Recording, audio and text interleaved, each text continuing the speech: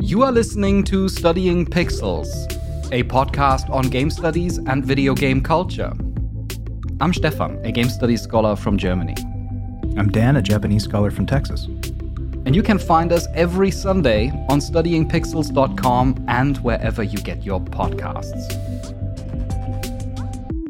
Aside from the two of us, we are joined by someone else, a familiar voice, which is Richard. Richard, the connoisseur of all things horror and a dearly beloved friend of the show.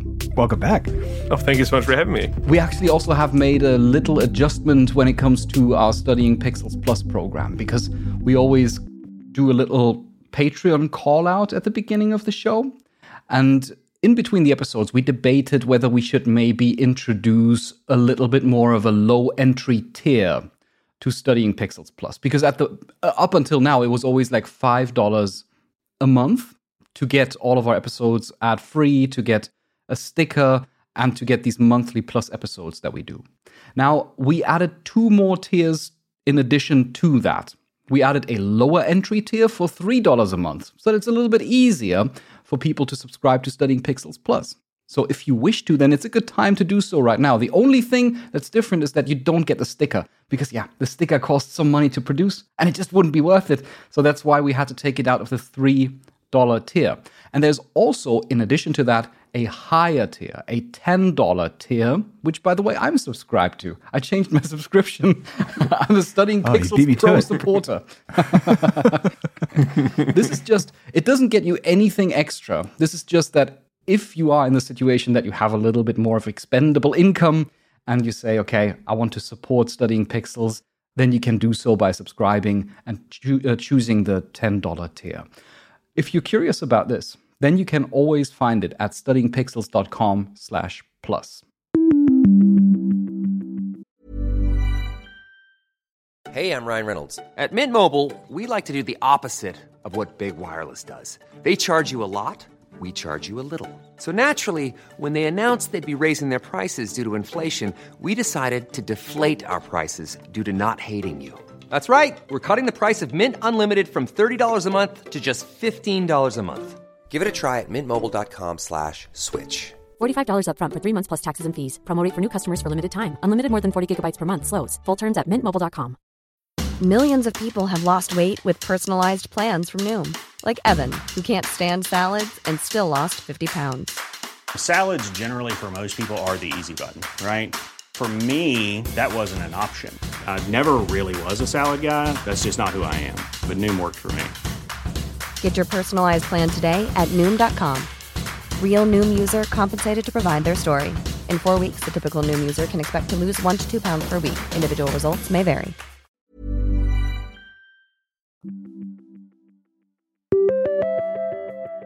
Today we're going to do a little collection of reviews of games that we have recently played. That's why Richard joins us as well, because Richard is just an infinite source of gaming wisdom. Too kind, much too kind. We've got the following games on the list. We've got Wulong Fallen Dynasty. We've got Forspoken, Fire Emblem Engage, Octopath Traveler 2, and the Dead Space remake. And maybe, just maybe, depending on how much time we have, SpongeBob SquarePants Cosmic Shake. We'll just see how long we can groove. I think that it's the reason that everyone is listening today. Yeah, stick around for the real meat and potatoes of the episode at the very end. We put it at the end so that everyone has to stick around to hear our impressions of SpongeBob SquarePants. Oh, no. Right. Oh, no. We're really hyping it up now.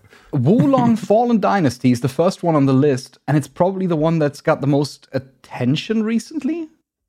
Yeah, I just recently started playing it because one thing we should mention is that we're in that period, this happened last year too, where like 1 million games are coming out all at once. So we figured that we would do this episode as kind of a mini review roundup because there's just so much that's out. We want to make sure that we're keeping our chops sharpened with how many games that we're playing.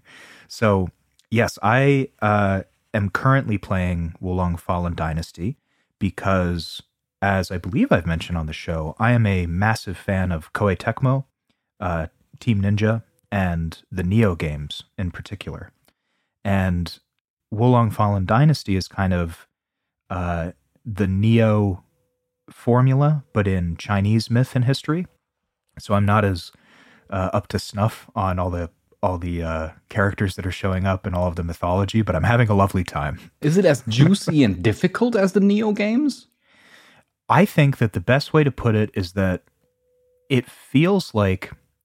So as I'm playing it, I'm thinking back on Neo, of course, and Neo came out in 2017, which was right before, 2 years before Sekiro, Shadows Die Twice, came out. Neo 2 came out at the same time as, shortly thereafter with Sekiro. And I remember there was a huge debate at the time about people who liked Sekiro versus people who liked Neo 2, because there was kind of the debate of which is the better samurai game. They're vastly different games, but they came out at the same time and they had a lot of similar elements. So Neo 2 wasn't really anything like Sekiro, other than it was Japanese, and it had much different combat systems. It had a much different loot system. It was way more complex, whereas Sekiro is very strict about what you're able to do and very precise in everything, all of its mechanics. Wo Long Fallen Dynasty feels way more like Sekiro to me because it's more dependent. So it has the elements of Neo in that you can still get a lot of loot and equip your character in different ways and build them based on the 5 Chinese Taoist elements, which is really interesting, or Onmyo in Japan. But it's so harsh and unforgiving in its precision because similar to Sekiro that has that kind of breaking mechanic where you break down the stamina bar and then you get a kind of like a kill shot on one of the enemies. This game has a spirit and stamina system where your goal is not to chip away the health of the boss, but to get to one of those breaking points. So you accomplish that by precise dodging and parries and reflections. And I unabashedly admit that it took me like 10 hours to get past the first boss because I've spent 500 hours in Neo 2. So going into this game with the Neo brain, I was thinking, oh, I can just sort of grind and get to a point where I can beat this boss. It was only at hour 8 that I realized, oh no, this is Sekiro. I've got to just be better at video games. Is it though a game that's structured similarly to the From Software formula that the difficulty comes with its incredibly rewarding experiences? Absolutely, yes. To the point where when I finally beat the first boss, I was so excited, and it is so rewarding because I don't know if this is the case, but the subsequent bosses, I'm on, I think, chapter 3 or 4 right now. The subsequent bosses are so much easier than the first boss. And I don't know if it's because they're programmed to be easier or if the 10 hours I put into the first boss made me understand the mechanics and how the game works. So I'm leaning more towards the latter because the gameplay is so fluid and so satisfying when you get the dodges and parries and things that I'm convinced that they put the hardest boss at the beginning to kind of be a barrier for entry to how you actually play the game. Similarly to how, for example, this long road works in Yharnam in Bloodborne. There's a long street that you need to fight your way through that basically is there to deter people who do not come with the required determination. Exactly right. Yep. It felt very much like a long and arduous journey. Well, yes, but I was also going to say a tutorial that I had no say in partaking in. But I'm really excited, and I think that so it takes place it starts in 184 AD in China, and there's a rebellion going on, and then there's also a really cool villain called the Black Taoist, who is seemingly stealing people's chi and kind of using it against people. So in that sense, very similar to the Neo formula in that there is a kind of dark magician who's taking over spirits and using them for ill-gotten gains. So, I mean, I have the utmost faith in Team Ninja, and it's already won me over. I'm sure I'm going to spend maybe not 400 hours in it, but I'm definitely going to complete it because it's a lot of fun. But it's not Team Ninja's Elden Ring now. No. Although I will say, I just got to an area. China is a very. I'm not breaking any new ground by saying China's a beautiful place. There is just majestic mountain vistas and beautiful imagery all over the place. And this game, it definitely, graphically and scenery-wise, trumps Nioh already. Nioh's a beautiful game, and so is Nioh 2. But I am taking a page out of your book, Stefan, and I'm just walking around looking at these levels. It's beautiful. So really cool setting, and I love the designs for all of the sort of Chinese mythology. And I think, as I said, I may not be getting as much out of it just because I'm not as personally familiar with this history, although I know enough about Taoism through my religious studies to see what they're doing and where they're going with it. But regardless, I think even if you have no knowledge of it, it's a beautiful game with a lot of really fun voice acting. And it's a little dissonant because I'm playing it, your options are English and Japanese.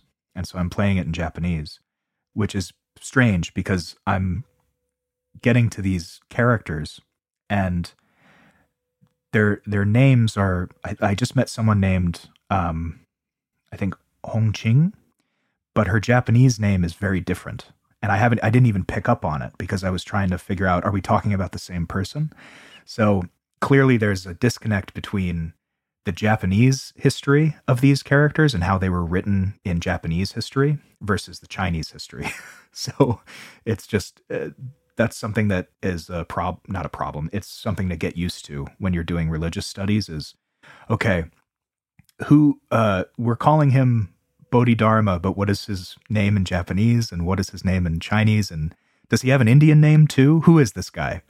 Yeah, but that is an interesting question, right? Whether it is a problem or the complications that arise when a Japanese developer basically tells a story about basically the mythology, like a Chinese mythology. Do you think that this is a complication? Because I do remember the debates revolving around Ghost of Tsushima, where people were like arguing about whether an American developer can legitimately tell the historical chapter out of, Japan's history?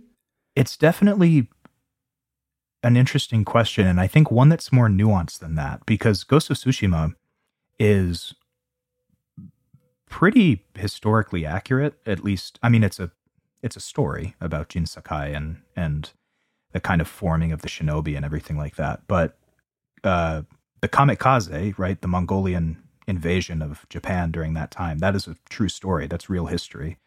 And for the most part, it stays true to that. What's interesting about Japan taking on a Chinese story is that, first of all, there's a lot of overlap, like I say, because one has to understand that most of what Japan got in terms of religiosity came filtered from China, which often came filtered from India. So Taoism started in China and came over to Japan as onmyo, but it's relatively the same thing with just Japanese kind of flavor over it. So you kind of run into the issue, and I haven't seen it yet, although I just met some characters that I'm a little concerned about. And I think that you have to think like, okay, is this going to be a Japanese retelling of a Chinese story where they are subsuming the history and the characters to fit Japanese narratives? Or are they telling a straightforward Chinese story? Because it's really difficult to parse those, especially when we go that far back in history, because there's far less points of divergence between Japanese and Chinese kind of mythologization of their own histories. So it's really interesting.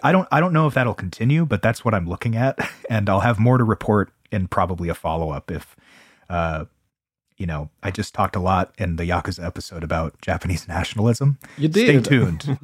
I love that episode. I listened to it on my way back while traveling back to Germany from Austria.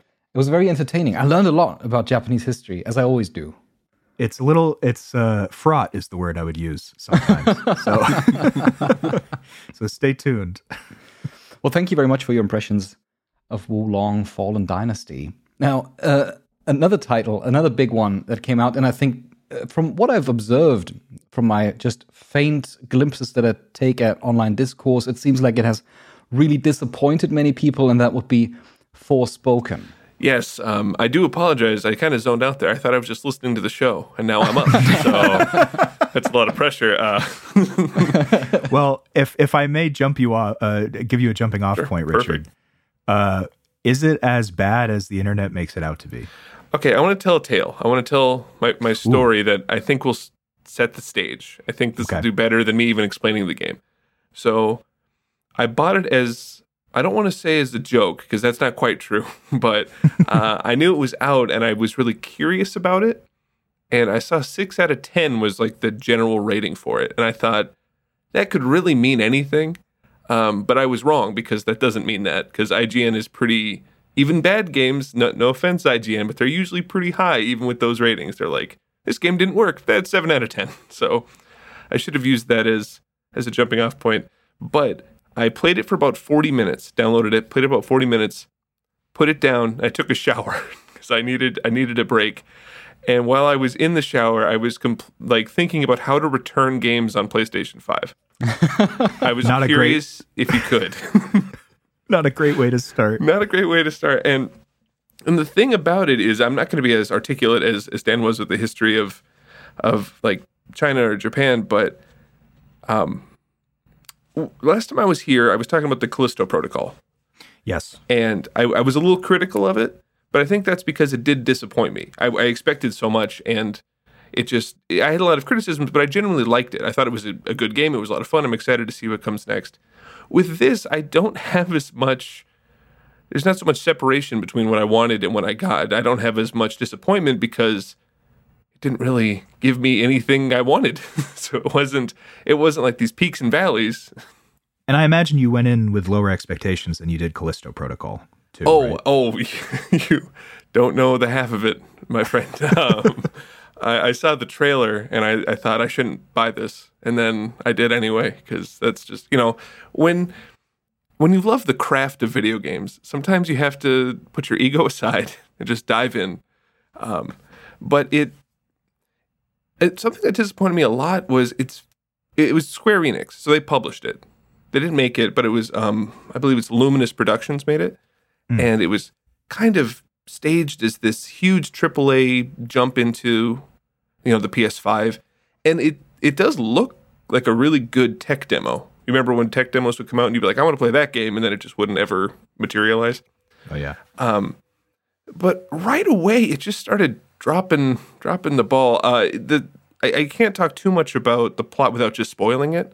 But it's a very fish out of water, that kind of trope. I'm in a magic fantasy world, and it just sort of like hits all those major tropes that you would expect. I think you two are experienced with games. I think you could probably figure out the entire plot in like the first hour. You'd be like, oh, I get it. And then it never surprises you at any point. Even things like the character models were very like Assassin's Creed on the Xbox 360. Like that was kind of the vibe I got right away. It was, I don't know. Again, this isn't very articulate, so I'll stop and let you guys ask any follow-ups if you have it. First of all, the Assassin's Creed character models gives me an exact frame of reference for what this game looks like.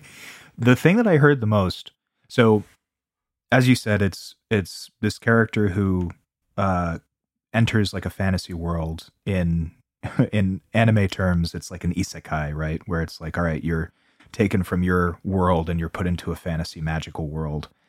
And she has to navigate that. And the biggest things that I've heard as points of criticism, because it's not a bad story, I mean, those are successful all the time, is that one, it's written really annoyingly in the sense that they kind of are very meta about everything and they call things out, and there's a lot of, well, that just happened kind of dialogue. Yeah. And the other thing I've heard is that the actual gameplay is pretty fun, but it's buried underneath all the other stuff. Yeah. Oh, absolutely. One of my notes, which, because, I like to take notes when I'm playing games, especially if I'm going to talk about them later. I talked about, it seems like it's written by a 13-year-old who just learned how to swear. So they kind of sneak it in ways it doesn't really flow with the conversation and a lot of just kind of over the top. It's, I don't know. So it is written poorly and like the chatter is not fun. It kind of ruins the experience. At one point, I very absentmindedly had headphones on when I started playing, and I was listening to Studying Pixels Plus, which you can support on Patreon. And I was like, this game's not so bad. I thought maybe I'm being dramatic. And I was just kind of grinding. I was doing like little side missions, little temples and stuff. And then I realized I wasn't listening to the game at all, which it kind of clicked that I was like, oh, I'm not even like experiencing this. I'm doing what I want to do. And then also this. Got it. So I don't know. It just consistently disappointed me. And it loves to waste your time, which I was really frustrated with because it keeps like fading to black. And like something that really frustrated me is you will get story notes, like story hits in tutorials. So your character will say something and you have no context for what they just said. But then a pop-up on your screen as a tutorial will say, this is what this means. And it's like, you could have had a conversation with me. I don't know why I'm making up terminology. And then it's like, oh, hey, this is what you're doing. And so one of my least favorite tropes of any fantasy game ever, which is inundating you with fantasy jargon and expecting you to read an appendix to figure out what it means. It's a little more like the character just makes up terms for stuff. And then everyone's like, oh, this is the name of that forever now. So there's sort of also kind of a trope for big open world video games is it's post-apocalyptic. Like no one lives in the world. That they have like few cities, but like it's very barren. And your character calls it the break, which is the term. And that's what pops up. It's like, oh, Freya just said the break. And that means this. And it's like, why didn't I have reference to that? Like, why wasn't that important? Well, that's really interesting, I guess. Like the idea that the world is so post this event that no one has words for anything. And it takes an outsider to name things. Oh, they all call it the break right after that. So it is kind of funny to just be like, oh yeah, that's what this is. And it's like, well, you live here. This is your house. And that's weird. And I don't know if you guys ever played Mass Effect Andromeda. Did that ever come across? So sequel to the Mass Effect trilogy, kind of a spin-off, very open world based. It had a very Mass Effect Andromeda vibe where it has like this camera sweep of the entire landscape, but there's nothing in it. So the game is traversing the map as opposed to like experiencing it. I think Donkey said it best, Video Game Donkey, where like short, compact maps give you like a fuller experience as opposed to like a huge map, which sounds great on paper, but you don't want to spend the whole game moving and going across it to have the next fun event. That's exactly the primary reason why I decided not to buy it at the time when the first reviews came out, because I really am not a fan of games that are very repetitive and that, as you said, waste my time. I'm not the kind of person to run around an open world and do the same task over and over and over and over again. It just bores me, and I start to get the feeling like I could do more meaningful things with my life at the moment. And then I will usually, either I will drop it or I will, as you also do, just listen to a podcast on the side. When I heard that was the case, even though the combat is supposed to be fun in itself, I decided not to play it. I did think the combat was okay. A review I read very early on that I thought explained it perfectly. I wish I remember where I saw it. It doesn't really get into its own until it's over. So by the time you feel like powerful and you have all the skills you would need or want, you're done. And I think that does happen a lot with like adventure games where you're like, oh, I finally feel overpowered and now I'm done. And I guess I can understand, I can forgive that. But it just didn't engage in a lot of ways. A lot of the mechanics didn't even like you would get like a wall of spells, but you would just be trying to get through the game so you wouldn't experiment. There was a point where I was doing every single dungeon, and then I was just like, I'm not having any fun. I want to finish the game. So I would just sprint to the marker on the map, and I never felt underpowered. I never felt like I was bad. I just kept doing it. And this is kind of a minor thing. I kept having like crashes. The game kept crashing, specifically at this one boss that was like hard. And some games, you'll fight a boss and it'll be like, that was easy. And then you'll find a boss in the world and it's like, why is this a one hit? I don't understand why that happened. So they'll just like get you once and you're like, okay, I guess I just died. And it was after that boss, I played it 7 times, I think, before it kept crashing and crashing. And basically, I'll never forgive you guys for making me play the Forspoken game. We didn't do this. Well, you implied it that someone had to. That's all I'm saying. A sacrificial lamb. Yeah. It is a shame, though, because the thing is that when the trailers came out, when the game was announced, I knew that when I saw it for the first time, I thought this could be very promising. It's technically a really interesting idea to take like this New York young lady out of the world and basically throw her into a fantasy world and be kind of a little bit opposed to all of the things and to be kind of alien in that world. I find it quite a shame that they stumbled over their own feet so much by making the world so huge, by cluttering it with writing that is just not sufficiently charming and not sufficiently witty. I find it really frustrating when games that have kind of a political controversy around them turn out to be just poorly constructed.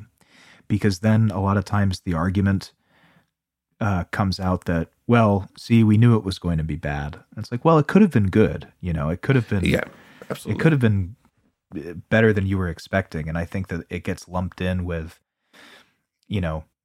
obviously the dialogue is, it's not my cup of tea, I would say, from what I've heard.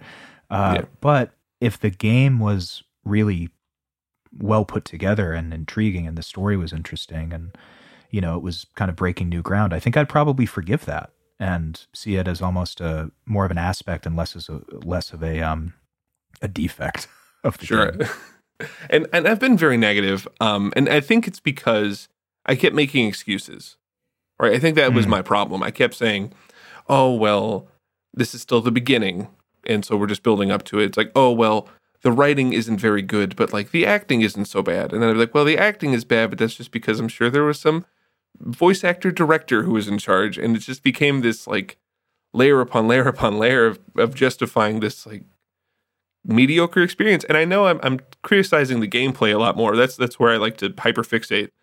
And the plot is just, there's just nothing. Like Stefan said, you're a New York girl who went to a fantasy world and you're the chosen one and the only one who can fix anything.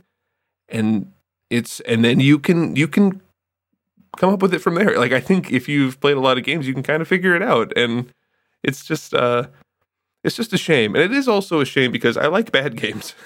So that's the thing I enjoy. Like Sonic 06 is my jam, but it was just, it wasn't like bad enough. It's like a movie that wasn't bad enough to be fun, I guess. Maybe that's a better way. Just kind of bland and annoying, not like terribly bad.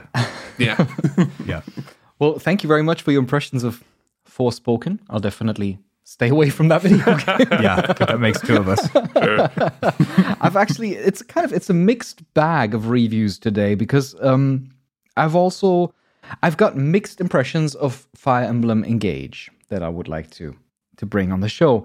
So Fire Emblem Engage is the successor to Fire Emblem Three Houses, which came out in 2019. It's one of the biggest games on the Nintendo Switch. It is certainly the biggest game in the Fire Emblem series, which has always combined tactical combat, which is a little bit like playing chess in a very fancy form.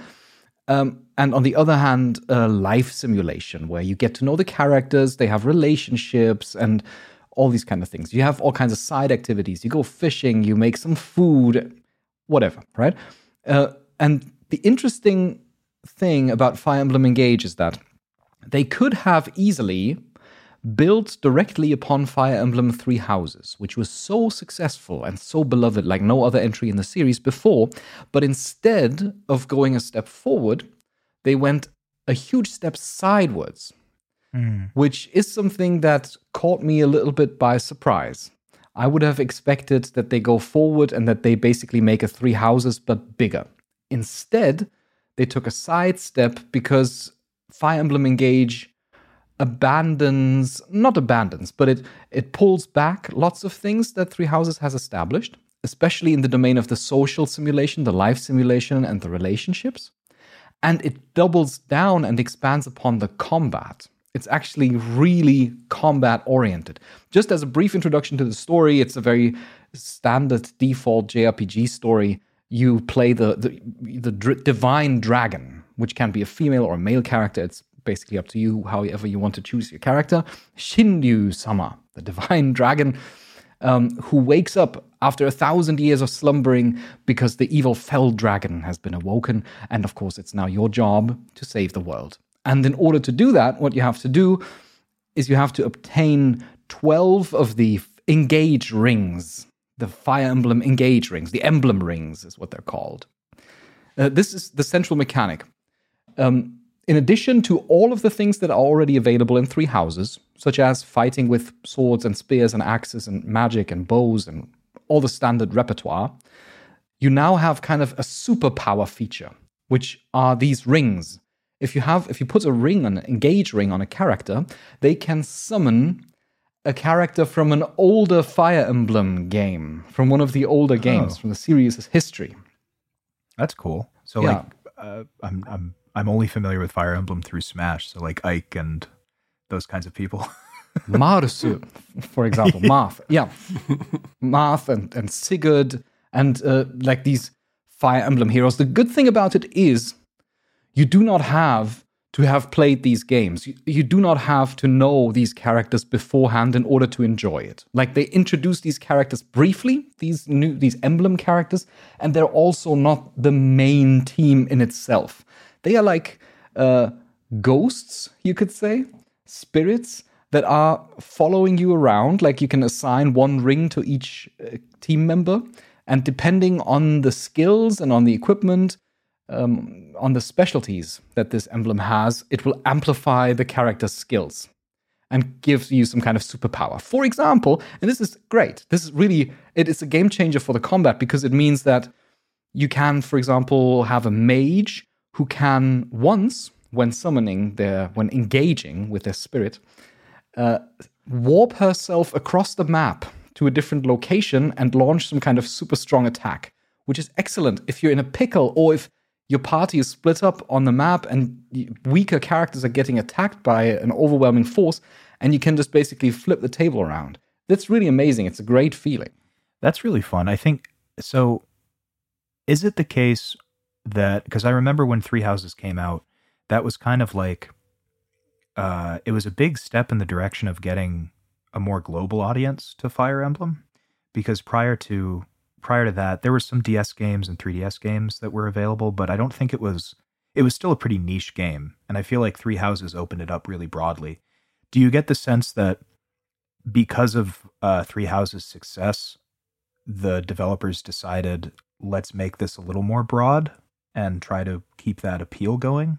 And that's why they took that sidestep, or is it more specific? My speculation as to why would be that they are secretly working on a new mainline Fire Emblem game, and that this one is kind of the one where, where they say, instead of developing this gigantic all-new thing, why don't we throw in all of the ideas that we may have had for the combat and that didn't make it into Three Houses, or things where we only later figured out, hey, wouldn't this and that be fun?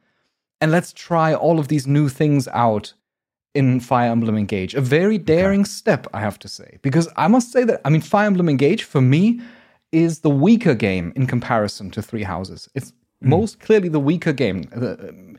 Not that it's not fun in itself, but it is just very... It's a kind of different flavor to Three Houses. It's like when you have a favorite drink and you really enjoy it, and then they change like the recipe. And suddenly, even though it's not in itself bad, it's just a little bit like, okay. For example, these the conversations that we have with the characters in the game, with your party members in between, they are a lot more like superficial, you could say. You don't engage with the characters on such a deep level anymore. And part of the reason is also that the roster of characters is huge. It is tremendously huge. I don't know why, but they keep introducing new characters and always 2 or 3 new characters at the same time. And I'm just like, I don't even know. The list for my party members is so long. I can barely remember who is who now anymore. I think that is probably because, in 3 houses, the characters are split up in 3 houses, of course. And you only play, you have 10 or maybe 12 characters in your default roster, and then you can add a couple of new ones if you want to. Whereas in Fire Emblem Engage, they throw all of the characters directly into your party. It's a little harder to get invested when it's like we always bring this up in new games that we play where we don't, we find ourselves not enjoying when there's a million choices, where there's a million meta mechanics. And I think that in a game like Fire Emblem, which I understand is a big draw of it is the combat, but a really big draw of it, of course, is all of the characters, because they're so famous and they're so beloved that when you end up with a cast of thousands, you're kind of thinking, all right, I don't know who I want to get attached to. Yeah. There's so many people. I wonder whether it's even possible to develop all of these relationships in the course of one single playthrough. I do find, though, that the characters, if you inspect them more closely, then they are really charming in themselves. There's, for example, there's Ivy, the kind of, you could say, a femme fatale trope. You can imagine her a little bit like a Bayonetta character who rides on a dragon and is amazing at casting spells. And she was on the enemy's side, and then due to some circumstances, which I obviously will not spoil, eventually decides to join you and help out. And that's a really interesting tension there. Or there's Anna, she's an axe fighter, I think. And she is, I think she's a kid, but she hates being treated as a kid because she wants to be a merchant. And so she reminds everyone that they shall call her Anna-san instead of just Anna, to address her more formally. So there are interesting characters that I find very well worth engaging with. However, the world in which you do that is, it works similarly to 3 Houses, because you've got this hub world in which you can walk around and engage with characters and have side activities. This time, it's the Somniel, or Soraneru in the Japanese version, where you basically have a sprawling hub. And you can talk to characters, but most of the time it doesn't do anything. You can give them gifts, but it's not like in 3 Houses where you have to pay particular attention who you give what to, because most of the things that I've found so far, every character likes them equally. And you know what the most common item is that I just receive? It's horse manure. And they'll like it. I just get horse manure constantly, and you can give it to characters. Then they make a funny remark, and that's it. And I've got 8. I'm walking around with so much horse poop, and I'm just why does the game do that to me? Modern gaming problems, right? All this horse poop, nowhere to put it. Well, another modern gaming problem is really, I must say, the Switch.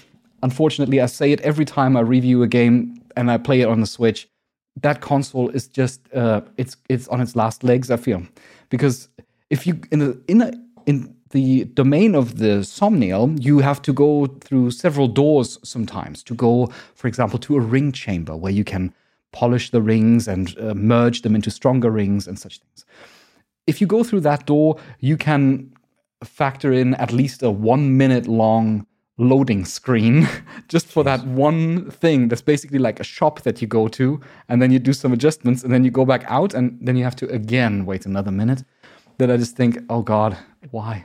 It strikes me as, and I know you say this every time you play a Switch game, but it's true at this point. I think that we've reached critical mass with the ambitions are not, they're not in line with the hardware anymore. Because I would love to see, I trust that Nintendo, for the most part, if they want to put out a massive world, a game with a massive world, it's not going to be like Forspoken, for example, where it's just totally empty. I trust that it's going to be interesting to explore. The Xenoblade games are like that.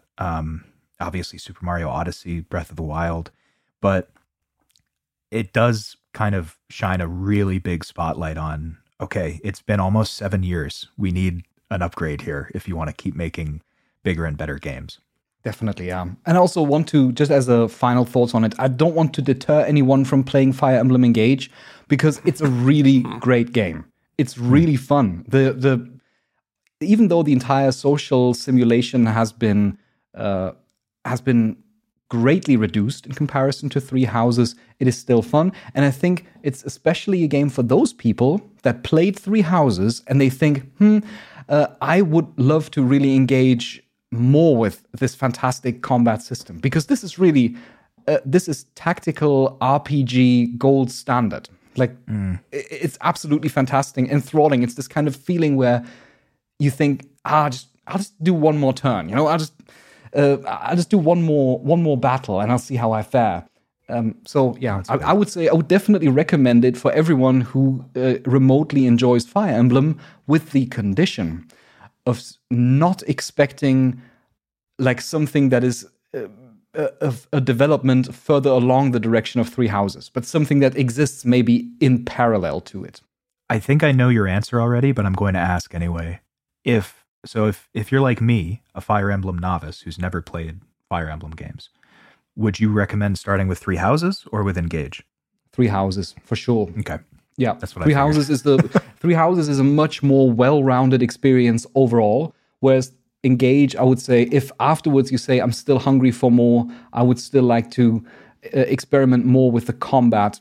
And they're really cool new combat twists that kind of change your thinking in combat. Then I would say Engage afterwards. Okay, shall we take a brief break before we move on with, what do we have on the list still? I need to get an overview. Octopath Traveler 2. Dead Space remake. Wow. Possibly SpongeBob. Wow. Okay, see you in a minute.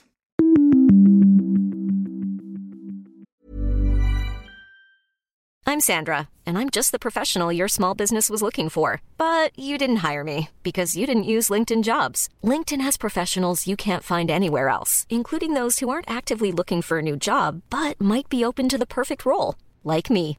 In a given month, over 70% of LinkedIn users don't visit other leading job sites. So if you're not looking on LinkedIn, you'll miss out on great candidates like Sandra. Start hiring professionals like a professional. Post your free job on linkedin.com/people today. Hi, I'm Daniel, founder of Pretty Litter. Cats and cat owners deserve better than any old-fashioned litter. That's why I teamed up with scientists and veterinarians to create Pretty Litter. Its innovative crystal formula has superior odor control and weighs up to 80% less than clay litter. Pretty Litter even monitors health by changing colors to help detect early signs of potential illness. It's the world's smartest kitty litter. Go to prettylitter.com and use code ACAST for 20% off your first order and a free cat toy. Terms and conditions apply. See site for details. Millions of people have lost weight with personalized plans from Noom. Like Evan, who can't stand salads and still lost 50 pounds. Salads generally for most people are the easy button, right? For me, that wasn't an option. I never really was a salad guy. That's just not who I am. But Noom worked for me. Get your personalized plan today at Noom.com. Real Noom user compensated to provide their story. In 4 weeks, the typical Noom user can expect to lose 1 to 2 pounds per week. Individual results may vary. Hey there, it's Michelle Norris. I'm host of a podcast called Your Mama's Kitchen. When I travel, I'm usually looking for a way to find a taste of home when I'm not at home. And one of the things I love to do when I am at home is entertain. And Airbnb allows me to do that. When I was in California recently, I rented a house that had a great kitchen. And when we were sitting around the table, we're all thinking, we're in someone else's house. Someone could be in all of our homes as well. If you have a home, but you're not always at home, you have an Airbnb. Your home might be worth more than you think. Find out how much at airbnb.com/host.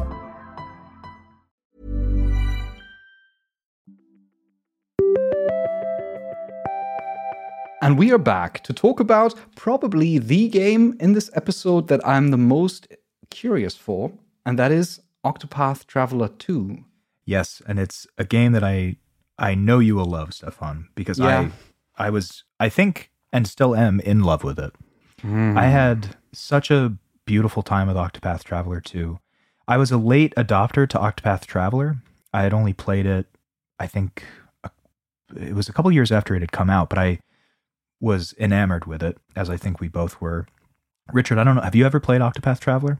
No, I'm don't kick me off the show, but I'm not super into turn-based RPGs. So this is I'm very interested to see, like, you're saying that you love it. I want to hear it all. Yeah, it's definitely a throwback to a simpler time with RPGs in particular. So as you mentioned, Richard, it's turn-based.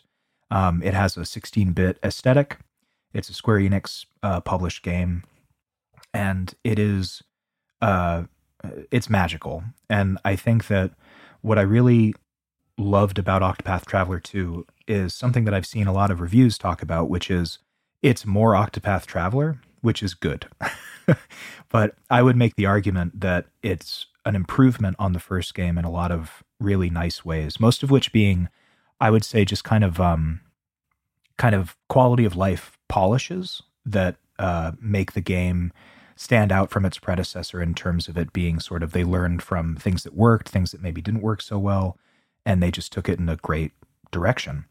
But first and foremost, I'm not going to get into any spoilers, but I will say that it's the most engaging and optimistic story that I've played in an RPG since Dragon Quest XI, which we recently talked about, which I know we have a soft spot for. And what I mean by that is the overarching plot outside of the 8 travelers' stories is very, very simple. Without spoiling anything, it's light versus dark, right? But it's so well constructed between the 8 travelers' stories that all converge on one another in a really beautiful way that it's impossible not to be engaged with it, especially at the end of it. The music is incredible. I think that the graphic reduction to make it like a 16-bit aesthetic shows that they say, okay, let's put a lot of work into the voice acting and into the music. It's beautiful. I don't often do this, but like I sent Stefan several tunes as I was playing it just because they were in my head. And it's so well put together and uplifting that you can't help but get excited when you hear certain songs because you know it's a particular story beat coming up. And it's I've used this term before. It's a kind of get up off your couch kind of game in a lot of moments where there's a lot of just uplifting, beautiful moments between these 8 characters. In particular, I want to shout out my favorite character because with Octopath, you get to choose who you start with and how you kind of build your party in the order of the 8 people. And I didn't start with this character, but he won me over immediately and became my favorite character in either of these 2 games. So there's a merchant named Partitio, and he's in Japanese voiced by Kazuya Nakai, who the entire time I was listening to him, I was like, I know this guy's voice. And he voices a character named Mugen in Samurai Champloo, which is one of my favorite anime of all time, kind of a Ronin samurai. And I recognized him, and I was just sort of in love with this character. He's an optimistic merchant who his goal is to fight back that devil known as poverty. He grew up in kind of a social commune where his father wanted to make a town for everybody so that everybody was a stakeholder in the town, and they all kind of reaped the benefits of their silver mine that they were working. So Partitio grew up in this world. He honed his merchant skills. He always tried to find work for people. And as the years go on, the silver mine loses its value. And so he eventually decides to step out into the world to pursue other means of making wealth so that he can make people happy. And without getting into what he does, he completely changes the course of the world just by virtue of believing in people and thinking the best of everybody. Even his villain, as part of his story, is not immune to this way of thinking for Partitio. And so all of his little asides with the other 8 characters, all of his story beats, it's just one of these characters, and I would say it's my favorite, but it's so indicative of how this story is so well written and how these characters draw you in immediately and how you want to see them interact with each other and succeed in their own storylines. I love that Octopath Traveler has this incredible skill of zooming in very close onto people's lives and their stories. Like, of course, it's all a big conflict about light versus dark, as you said. That was already the case in the first game as well.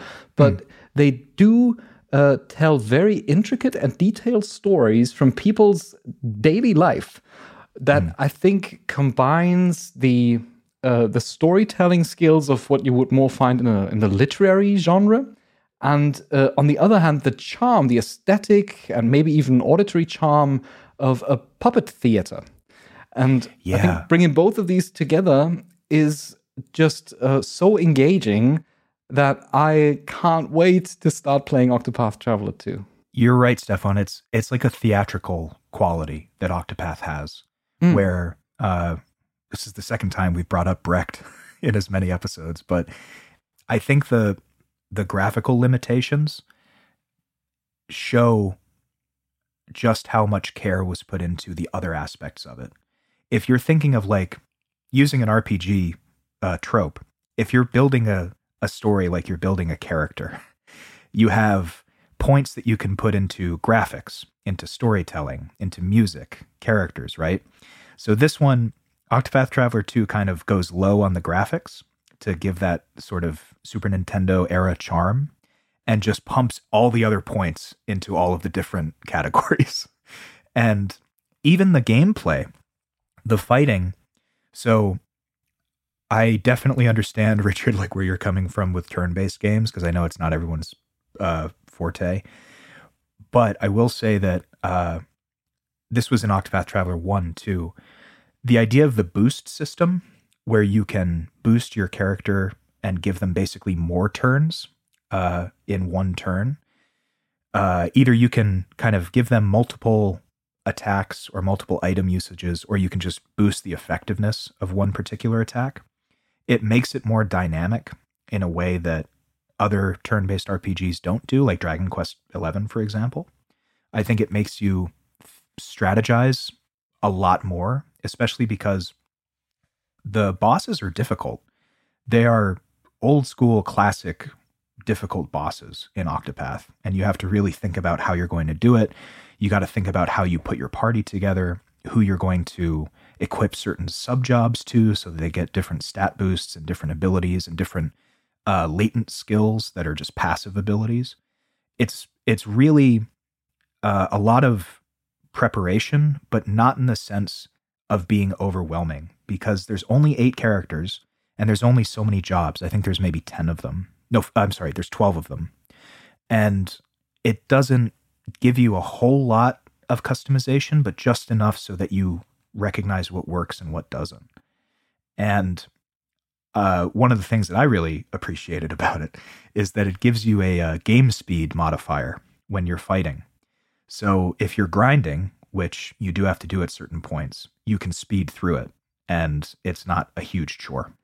Well, that is good and nice to hear, but still, I must say, it seems to carry over these two, I would say, rather more annoying aspects from the first game, which is grinding and random combat encounters. Because these things are actually, as much as charming as they are in their retro nostalgic way, they can get quite annoying, especially when you want to get through a dungeon, or you want to open a treasure chest or something, and you walk towards it, and then it's just like random battle. It's like, oh, again. Yeah, I agree. Although I will say that I appreciate the game speed modifier, and then there's also there's more items in this game, more equipable accessories that change the encounter rates. So if you want to get more encounters, and you want to equip, or you want to fight more rare monsters, the Kets, that give you more experience, there are items that you can get that will increase the chances so that the grind doesn't take as long. There's also abilities and equipment that you can use to completely turn off random encounters. Oh, really? So, yeah. So I like that. It takes a while to you got to find them, but it is worth it when you do. And the last thing I'll say is that I'm nothing if not sentimental, especially with JRPGs, as we know from our show. But there is a moment that I'm not going to spoil because I don't want to take this moment away from anybody. But I played it in Japanese, and all I'll say is there's a character named Oswald who's the scholar. He's the mage type character. And his story is so heartbreaking. There's a moment where I had to put my controller down and I legitimately wept for a moment because of the word in Japanese, tadaima, which means I'm home or I'm back. And this God, moment, Dan, I have to cry already. Oh, no. I know. Why are you doing this to me? It is so chilling and so well written and so perfectly executed that I had to like take a walk to appreciate it. So Octopath Traveler 2 gets full rating from me. I can't wait for Stefan. I know you'll play it. Richard, try it out. You might like it. Well, that was what I was going to ask you. As far as getting into sort of turn-based RPGs, everyone talks about Octopath. It's apparently, well, I don't mean to say apparently, but I hear a lot of wonderful things about it. Would you say it's a good one to get your feet wet, or is there something a little more approachable on the market? I think this is the most approachable because it's not it's not complicated, and but it's also not so simple that it's boring. Okay. I think that it allows you to customize things, and also it's so segmented in how the story works, because basically the way that the Octopath formula works is that each character has about 4 to 5 chapters that focuses on their story. And so let's say you get really invested in the character that you start out as, who the game deigns your protagonist, right? You can basically, if you want to, go through and complete their story. It gets progressively harder, but you can explore the world and level up and get equipment and armor and stuff that makes it so that it's doable. But it also incentivizes that you go and you learn of the other people's stories so that you can get them and they get more abilities to make your story, the story that you're looking forward to, easier. So I think that the true strength of it is that unlike Octopath Traveler 1, where there was like 1 or 2 stories that I kind of wasn't interested in, all of these are interesting. They're all captivating. It really pushes you to kind of learn more about the world and about the characters. So if you're looking for a turn-based RPG to get invested in, I think that the story is so strong that even if you're not completely bought into the combat right away, you'll get there because you want to see where these people go. I also like that Octopath Traveler is always like a pretty self-contained thing. Like you don't have to have extensive knowledge of some kind of series and some kind of vast lore that happens. The world is very approachable and understandable. And these 8 different stories and 8 different characters, I found that really appealing in the first game already, is that the game doesn't expect of you that you play through it several times. You can do that if you want to, but actually, no matter which character you choose, you can then still see the stories of all the other characters as well. Then you basically play them for a short section, and then they join your party, and then basically you're all together again. Yeah. And that's why what I really liked. It always felt like you're always moving forward at a steady pace. It does. And I think the one thing that I would call a weakness, almost as a double-edged sword, because I think it's actually both a weakness. It's a weakness at first, but a strength later, is that you don't get interaction with the characters apart from these little like asides where it'll prompt you as you're walking through a town that there's like travel banter, and characters in your party will kind of pop up on a stage and talk to one another, and they're all really charming. But outside of that, you don't have characters commenting on the other character's story. So let's say Partitio, for example, right? If I start with him and then I go into Agnia, the dancer, Partitio won't talk to Agnia during the cutscenes. It's just Agnia's story. So they are very separate, but then they come together after you've done all of them. And that's almost like a reward because you know all these characters individually that you want to see how they interact. So, for example, the Partitio and Oswald story, these two characters that I've mentioned, one being the diehard optimist and another being a cold, calculating, downer, to be honest. Them coming together to do something is so rewarding after you've seen both of their stories. So it's like an investment kind of game, but I think that there's enough rewards along the way that you don't feel like you're waiting for the ball to drop. Is there any sort of connective tissue to the first one? Not to just keep asking questions, but...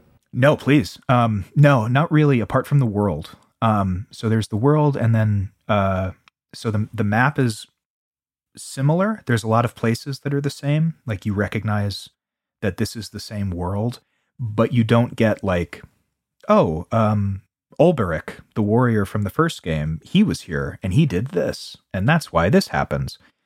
It's more like Final Fantasy in the sense that they each contain stories. And it seems like, that said, there's certain things in this one that happen, particularly in Partitio's story, where Octopath Traveler 3 has the potential to look very different because of what happens there. So I think it's more like Avatar: The Last Airbender, kind of, where it's like, here's the world that's just progressed 100 years, and these people have kind of nothing to do with the predecessors, really. Thank you so very much. It's definitely the game that I'm going to play next. Now, shall we finish it off with some Dead Space remake? Yes. Yeah. Richard, I'm so glad you're here for this. Oh, I'm honored. It's did either of you play it? I know we chatted about it before. Only the first. No, wait. I haven't even played the first Dead Space. I only played Dead Space 2 and 3. And so, no, I have neither played the original nor the remake. Well, Fun, I have great news for you. The remake is maybe the best place to start, to be completely honest. I'm just going. I'm sorry, 1 second here. Going through your notes. Going through. Yeah, it's not very much. It's just Dead Space remake and then a question mark next to it. So, but essentially, if you've never played it, it's fun. Let me fill you in. So essentially, you play as Isaac Clarke, who is an engineer, and they're going to the Ishimura in search of Isaac's girlfriend. I know that doesn't sound very interesting, especially when I stammered through it, but all hell breaks loose, essentially. So it's very casual, not a lot of cutscenes, which even in like the intro, there's not a ton of that, just very walking through, you get there, and then everything falls apart. And then that's kind of where the games diverge, like the original and the remake. There's a lot of very similar like aesthetics and stuff, but like cranked up to 11. The story is basically that you get that, you get there, and then you move through the ship where there's cultists, and you're looking for your girlfriend, and then things might not be as they seem, which is how every story goes, really.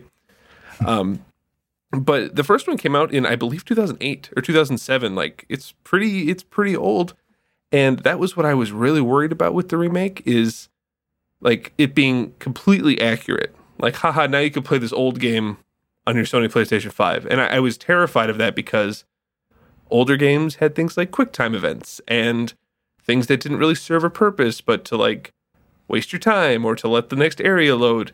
And there's really none of that. So they got rid of all like the video gaminess of it, which sounds a little weird, but so you're not like doing a mini game to unlock a door, or you're not doing some like long section of crawling that you know is just loading on the next side. And there's an infamously complicated asteroid part where you have to aim a cannon and shoot these asteroids out of the sky. And they just like got rid of it. They were like, we'll just do something else. Oh, really? That's really cool. Because beautiful. I really appreciate that, because often enough the lines between remake and remaster gets blurry because people would just like upscale and put a little bit of touches upon here and there. But if they really go in and they actually change things and they reevaluate the game and see how it might work as a 2023 game, that's something that I really appreciate.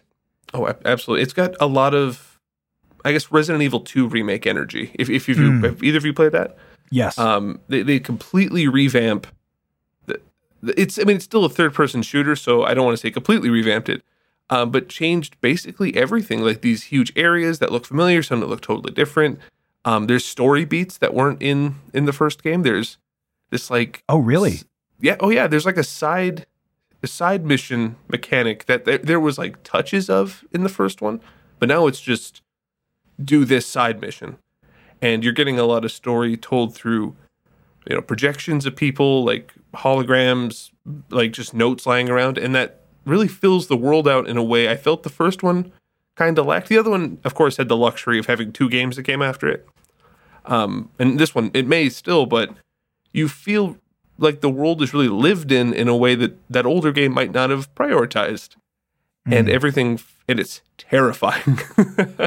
There's this part in particular where a big part of this game is fuses. So you'll come to a fuse box and you have 2 fuses, but there's 3 spots. So you have to kind of prioritize what you're doing.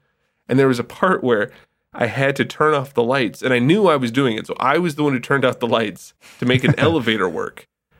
So I pulled it out, and then it was dark, and I put it back in right away. So I was like, I have to do this, because I had to power the door to the elevator and then the elevator. So I turned out my own lights and then walked through the dark. And it's just that sort of engagement that in horror games makes all the difference. Because I love a big scary monster, don't get me wrong. But knowing that you're the one causing these sorts of situations and pushing yourself forward, it really just hits on a much different level. It's fun. I would hugely recommend this game, but I do know that sometimes you get a little spooked by stuff. Some stuff is scary. So I don't know if I adored it, but I'm not a great point of reference. Well, you're the horror guru in our universe here, but I think that I love what you just said, where the simple difference of making you responsible for the lights being out and putting that choice in your hands of you can either stay here and not be scared or progress in the game. Yeah. That's such a great thing. And I'm interested that, so does it change the story or does it just add to it? I don't think it changes. I didn't find any major alterations of it. It did add an alternate ending that you can unlock. That's interesting. I guess I didn't pay that much attention. It hits all the main story beats. Okay. So there isn't like any crazy twists to it. It might include a few more characters, but I don't think they served a purpose or really flushed anything out. They might have just been storytelling devices. Does it seem like you'll have to forgive me because I just watched Scream 6, so I've got all this. I've got all this meta commentary in my head. Does it seem like they're going for kind of a requel where it's like, all right, we're going to tell the story of Dead Space, but we're going to leave it open so that we could take sequels in different directions than the previous sequels went? That's interesting. I think maybe it is maybe the only answer I have for you, because I don't think that's what they were shooting for, but I'm not saying that's impossible, because essentially you get to the same place and then you end at the same place. So it doesn't really leave a ton of wiggle room, and it's much more fleshed out. Like, don't get me wrong, and there's new areas and not really new mechanics, but new like sort of experiences that even someone I played that game last year, so it's not like the original Dead Space. It's not like something that's totally foreign to me, and that gave me a whole new experience. I would be really disappointed if they did this pretty close to the first one, and then for the second one they were like, well, they were just doing whatever. Like, that would really disappoint me. If in a perfect world, they'll do 2 and then fix 3. And then life will move on, and we'll all get a perfect trilogy. The universe will be back in balance. And I'll smile again, ever, for the first time. I think it's a smart decision, though, that they made, because we've seen the release of Callisto Protocol, and we discussed it on the show, and we were very, warm and cold on it.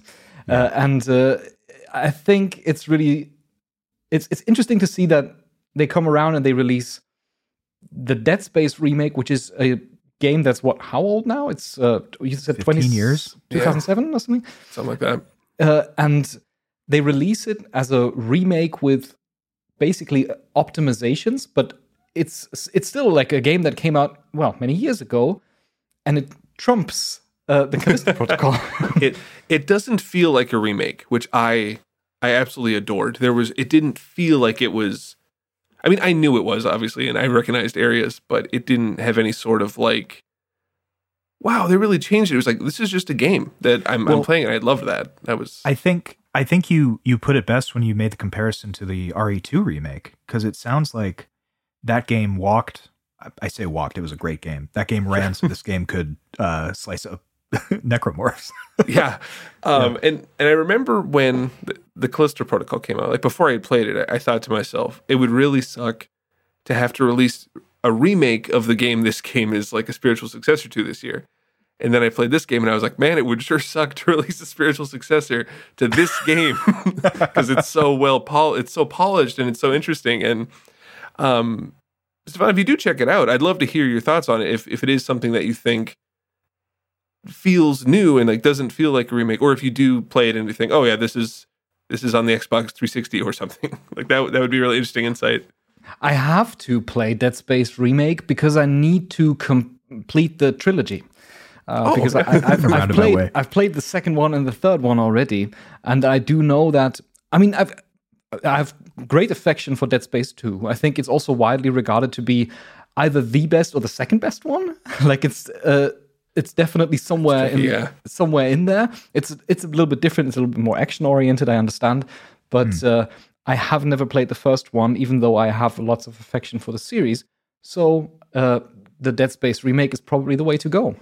Yeah. And I would say, just for point of reference, I would say Dead Space 1 is like Alien, if you've ever seen Ridley Scott's Alien. Very isolated, very close quarters, kind of moving through this. And I'd say the second one's kind of like Aliens, which by James Cameron. So it's kind of the same thing, but very it's enlarged and it's more dramatic and it's more action packed. And I'm not saying that's a bad thing. I'm just saying it's a very different kind of experience. I think that's the perfect analog to Dead Space 1 and 2 is Alien and Aliens. Well, I'm psyched because that's been on my list, and Dead Space is weirdly near and dear to our hearts on Studying Pixels because we did our Plus episode on the rise and fall of Visceral Games, the brainchild or the brain father of of the Dead Space games, and I'm really excited, especially after, as Stefan said, we were a little warm and cold on Callisto Protocol, so it sounds like it's worth the time. So, thank you so very much for your impressions of Dead Space. SpongeBob. we have to. Ooh, I could do real quick. I'll do it real quick. Okay. One sentence review of SpongeBob One SquarePants. Sentence review. Okay. It might be a run-on sentence.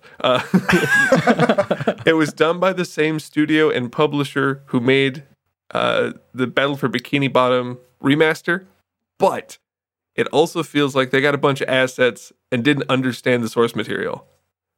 Maybe that's as articulate as I need to get with it. We should do this more often, like a one-sentence review of a video game. Yeah. That's very intriguing to me. Maybe at the end of your year, you could just, every game that came out this year, one sentence on it. Yeah, regardless of whether we played it or not. Regardless. Yeah. Our quick-fire reviews. Mario is their next one. Well, thank you so very much for listening, and thank you, Richard, for coming by for this episode. If you wish to, not Richard, but you are there. Although, Richard, you as well. If you've got any thoughts or questions, feel free. Yeah, I'll let you know. Feel free to submit them on studyingpixels.com/contact. You can also, Richard, if you want to join our Discord server. Oh, tell me more. Thank you. And we are going to be back next week with an interview about motion capturing. That's going to be an interesting one. I'm really looking forward to that, and I hope you are as well. See you then.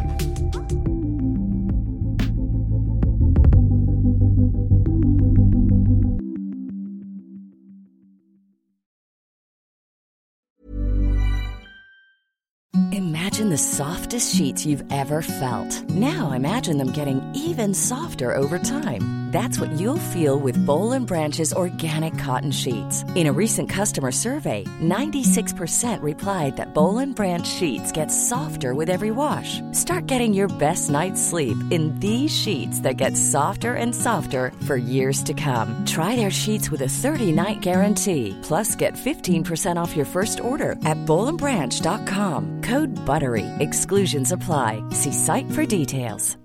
Hi, I'm Daniel, founder of Pretty Litter. Cats and cat owners deserve better than any old-fashioned litter. That's why I teamed up with scientists and veterinarians to create Pretty Litter. Its innovative crystal formula has superior odor control and weighs up to 80% less than clay litter. Pretty Litter even monitors health by changing colors to help detect early signs of potential illness. It's the world's smartest kitty litter. Go to prettylitter.com and use code ACAST for 20% off your first order and a free cat toy. Terms and conditions apply. See site for details.